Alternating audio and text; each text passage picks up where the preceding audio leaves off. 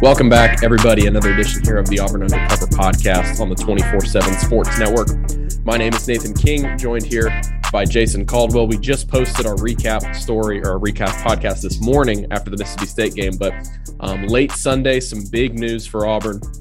Bo Nix obviously was injured at the end of that game against Mississippi State. He talked about it post-game, but the severity of the injury we were able to learn more about over the course of the next 24 hours. And then Bo Nix himself even got on social media to confirm it. But he is undergoing surgery for an injured ankle tomorrow in Birmingham. Presumably will be out, obviously the next couple games. Very possible that he's going to miss the entirety of the season if he's not able to be back for a bowl game. And so I have Jason here to kind of have an instant reaction to the news. Obviously, the biggest injury of the season for Auburn. Saturday gets even worse with this injury. Bo Nix was, we talked about it on the recap show, the best thing for Auburn on either side of the ball in this game. You brought up how he would have had more than 400 yards passing and 3 touchdowns if that Javarius Johnson play had stood as a passing play instead of a rushing play. So a big blow for Auburn, really right when their passing game was kind of hitting its stride here at the end of the season. And this South Carolina game on Saturday, which we talked about as being a tricky matchup, now gets even trickier because you've got to put in your backup and game plan all week with TJ Finley. Yeah, I look at it first probably from perspective of a kid who's laid it on the line. He's laid it on the line since he arrived at Auburn, laid it on the line this season. And, yeah, there's been some ups and downs this season, but I don't know how anybody could watch Bo and not see the growth he's made as a quarterback this year. It kind of takes me back a little bit to watching and listening to them talk about Pittsburgh and talking about a quarterback who people think is a guy that may be a contender for the Heisman Trophy this year, and listening to them talk about, like, this guy started a bunch of games, but it just took him a while to get kind of into the system and to really, for him to kind of get that green light and go. We started seeing some of that. And, Bo didn't play well against Texas A&M, but nobody did either. And we saw it against Mississippi State Saturday. A lot of the reason why is because this team can't run the football. And it's a huge issue for them, but he's grown. He continued to develop. You look at his numbers this year, and there are not a ton of touchdown passes, but 11 touchdowns, 3 interceptions, 4 rushing touchdowns. He's played pretty solid football and played really good at times, and saved the best for last in this season against Mississippi State. But I think about a kid who's, not going to play in the game that he wanted to play in his whole life. He's played in 2 of them already. Won't play in an Iron Bowl. Won't have a chance to beat Alabama at home again, which he's already done. And I would imagine that, like most kids growing up that dreamed of playing for Auburn, the best part of his day is putting that jersey on Saturdays. And, that's going to be, I'm sure, difficult for him not to be able to do. So I think about it first from his perspective. If Auburn was 10-0 or 9-1, I would think about it more from a team perspective right now. Now I think about it more from a kid perspective, a guy like, it's going to be hurtful for him. But now, you shift to the team, and it's a challenge now to go from a guy he played so much football to a guy that's, had to learn this system while he hasn't been getting a ton of number 1 reps and hasn't got much playing time to speak of other than a couple of games. So it comes back to something I mentioned earlier. No matter who the quarterback was Saturday, they need to be able to run the football against a team that just gave up 258 yards. That's where you go, for Auburn moving forward with TJ Finley at quarterback. Yeah, it almost seemed like Bo Nix was, over the course of his career, 34 games at Auburn, started every single one of them. It seemed like he was kind of impervious to any sort of injury. The only situation I could really think of was last year's Citrus Bowl. I know he sat out a couple drives there. But really, other than that, he's been playing that amount of games. Obviously, he's going to be in the Auburn record books in terms of starts and attempts and all that stuff, just because how many years he's been a starter. But it's kind of wild that this is the first time in his career that he's going to be missing time with an injury, and at the same time, like you said, we've seen him just battle through things in his career. And so to find out that I saw a couple people saying it on Twitter tonight that, Bo would play through 2 broken legs if the doctors would let him. So to find out after the fact that he was playing on a broken ankle for a quarter and led Auburn on a 90-yard touchdown drive, right there in the fourth quarter. We don't know. What we do know is there was some sort of injury. We don't know if it could have, that he could have. We don't know that. Right. Whatever it was, though, it could have happened. I'll tell you this. It was serious enough that when I moved from opposite ends of the field after the third quarter to the fourth quarter, that TJ Finley was taking snaps from Nick Brahms on the sidelines. That's before the fourth quarter ever started. So it was serious enough that there was consideration then that we got to have TJ Finley ready to go, which leads me to believe that it was probably already done. And he took another couple of hits on it, especially late on the 2-point conversion, which might have, it might have said, hey, that's enough right there. But no matter what, he played, through some probably pretty serious pain in that game on Saturday. And again, the offense struggled some in the second half, but man, there were a couple of throws he missed over the middle a couple of times, but for the most part, I mean, if Schenker and Demetrius Robertson catch a couple of balls there early in the fourth quarter, that potentially is another touchdown drive that might have changed that game, and it definitely would have pushed you over 400 yards. So you got to give him a ton of credit for his heart and his desire and want to, that he kept playing and playing at a pretty darn high level. Well, something else I've seen people talking about, and I could think back to the LSU game when TJ Finley had that scripted third drive, like he was going to come in, Harsin said after the game regardless. They pan over to Bo Nix on the sideline, somebody who's, trying to take his job, somebody who wants to be the starting quarterback.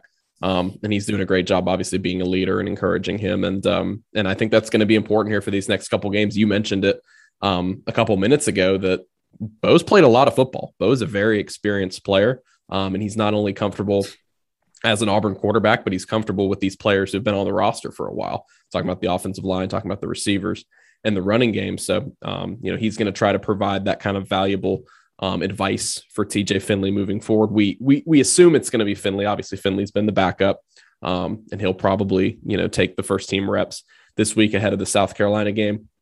Demetrius Davis is an interesting option now. You wonder, just because of how late in the season, or at least I wonder how late in the season it is, what you think of maybe his ceiling. He's already redshirted the year because there's only 3 games left. So maybe having packages for him, I don't know, there might be something to keep an eye on. But just on the subject of Finley, he actually happened to have his best game last season at LSU was against South Carolina. It was in his first start. He went 17 of 21 for 265. He had 3 total touchdowns and an interception. That was right before the Auburn game. But we've seen a lot of good out of TJ Finley this season. Obviously, he came in and won that game against Georgia State, but he's not the same quarterback as Bo Nix. And so the biggest part, I think, of practice this week is going to be that offensive line and just the overall passing game, adjusting to a different type of guy to block for and work the passing game around. Yeah, you hear coaches all the time say, look, we're not going to change the offense, but what you do is you tailor the offense to the guy that's doing it. Obviously, you're probably not going to have as much rollout, as much action with a quarterback as you've had with Bo Nix. You may do a little bit more max protection kind of stuff with a TJ Finley to make sure that he has that pocket to step into and do some of those things. Like I said, I think you got to be able to run the football. So I think there's more focus when you're talking about a guy that, Bo Nix has gone on the road a ton and has actually the last couple of times played really well on the road. TJ Finley had not played well on the road and hadn't had many opportunities. And, you think about it, that one drive against LSU is the only time he's ever played in a road game in a full stadium in his career. That's it. This will be a much different experience for him, and that's why the running game is going to be extremely important. So, but yeah, I think for Mike Bobo, TJ Finley, Brian Harsin, this week is about figuring out, okay, what are you comfortable doing? What are you comfortable running in certain situations? It's going to be so much in preparation time because physically physically, TJ Finley can get it done. We know he can throw the football. He can do those things. It's going to be putting him in situations to succeed without having to do too much on his shoulders. And I think, to me, it comes down to, all right, Tank Bigsby, Jarquez Hunter, offensive line. It's time for you guys to pick up the slack. And so I would expect to see a heavy dose of the running game in South Carolina this weekend. Well, yeah, last year in that loss to South Carolina, a lot of people talking about, if Gus had been the one who was calling that game instead of Chad Morris, Auburn might have won that game just because Bo Nix threw the ball so many times, but they were running the ball so successfully. So like you said, it'd be nice for Auburn to get themselves into that kind of a situation. But it's going to be difficult because what we've seen, and we talked about it after the game, is the fact that this running game has just kind of hit a wall. Recently, South Carolina has a decent defense. Their defensive front is one of the better parts of the team.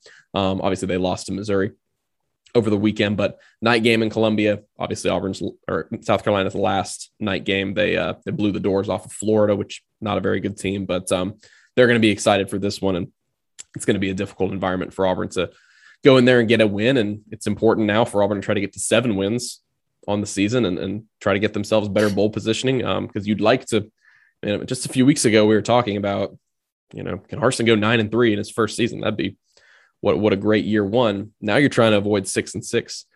If you're Auburn. Something else, Jason, that we have not substantiated a complete report on yet, but Anders Carlson was also injured in that game, and it's not looking super likely for him to be able to kick against South Carolina, possibly like Bo Nix, possibly moving forward for the rest of the season. We'll have to see. Again, we get Brian Harsin tomorrow, Monday afternoon, but Ben Patton is the only other guy who's kicked an extra point, but they've also got Evan McGuire, the walk-on, who I believe played at Thompson. He was a pretty good kicker there.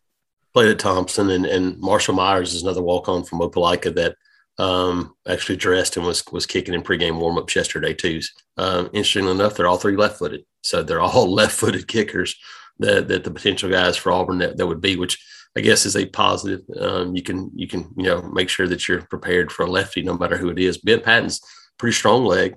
The guy that's had some kickoff experience. But I think it's fairly safe to say, I would think, that if it's, if this is serious enough for Anders that they're having to look at it, then you would assume that even if it's not a serious injury, that it's going to make it really difficult to kick this weekend. So I think you're going to have to be prepared for Ben Patton, no matter what the ruling or the verdict is on Anders, and whether it's a surgery requiring thing or not. It may be really difficult for a kicker, especially if it's a plant leg, to make that and to get back ready to go. So I would expect to see Ben Patton this weekend, and these guys got some experience. But obviously, you're looking for a part of the team that was expected to be a strength that has not been a strength this year, and now you throw another wrench into that with a new kicker and potentially new holder because you're switching sides from left to right or right to left. So it's another challenge for this team. Take one of the best kickoff men in the country and now have to replace him. And Auburn's done a great job of covering kicks this year. And so that's the challenge. So yeah, it's a lot of questions for this team, with a couple of those, you would say a couple of your more important guys that will likely, one we know for sure, the other likely out Saturday. Yeah. And Bo Nix, obviously, like we said, we posted about it tonight on Sunday night. Anders Carlson was in the comment section saying they were going to tear up the training room together. So obviously, we hope both those guys get back well as soon as possible. And they'll, seems like Anders Carlson might be able to have an opportunity to come back next season using that COVID year. Obviously we'll see. And then Bo Nix only a junior. So it seems like he'll be a 4-year starting quarterback at Auburn, able to get healthy this offseason heading into 2022. So that line for the game, it opened at 10.5, according to the Vegas Insider consensus. Just checked it. It's come down to 6.5. Not a surprise. We might be able to see even more movement on that after the Bo Nix news this week. So just wanted to hit you guys with a quick podcast talking about that really breaking news from tonight. Just really important injury, kind of a killer for Auburn that it's going to make it difficult on offense this week. So we'll see what happens when they go to South Carolina for what's going to be a pretty tricky matchup. 6 p.m. in Columbia on ESPN on Saturday night. Thanks so much to Jason. Thank you guys so much for listening to this episode. If you guys enjoyed it, please leave us a 5-star review. That's the number one thing that helps us out. The intro and outro music is by Beats by Mordecai. You guys can find him on Twitter, SoundCloud, and Instagram. Until the next episode, we'll catch you guys later. Everybody have a good start to the week.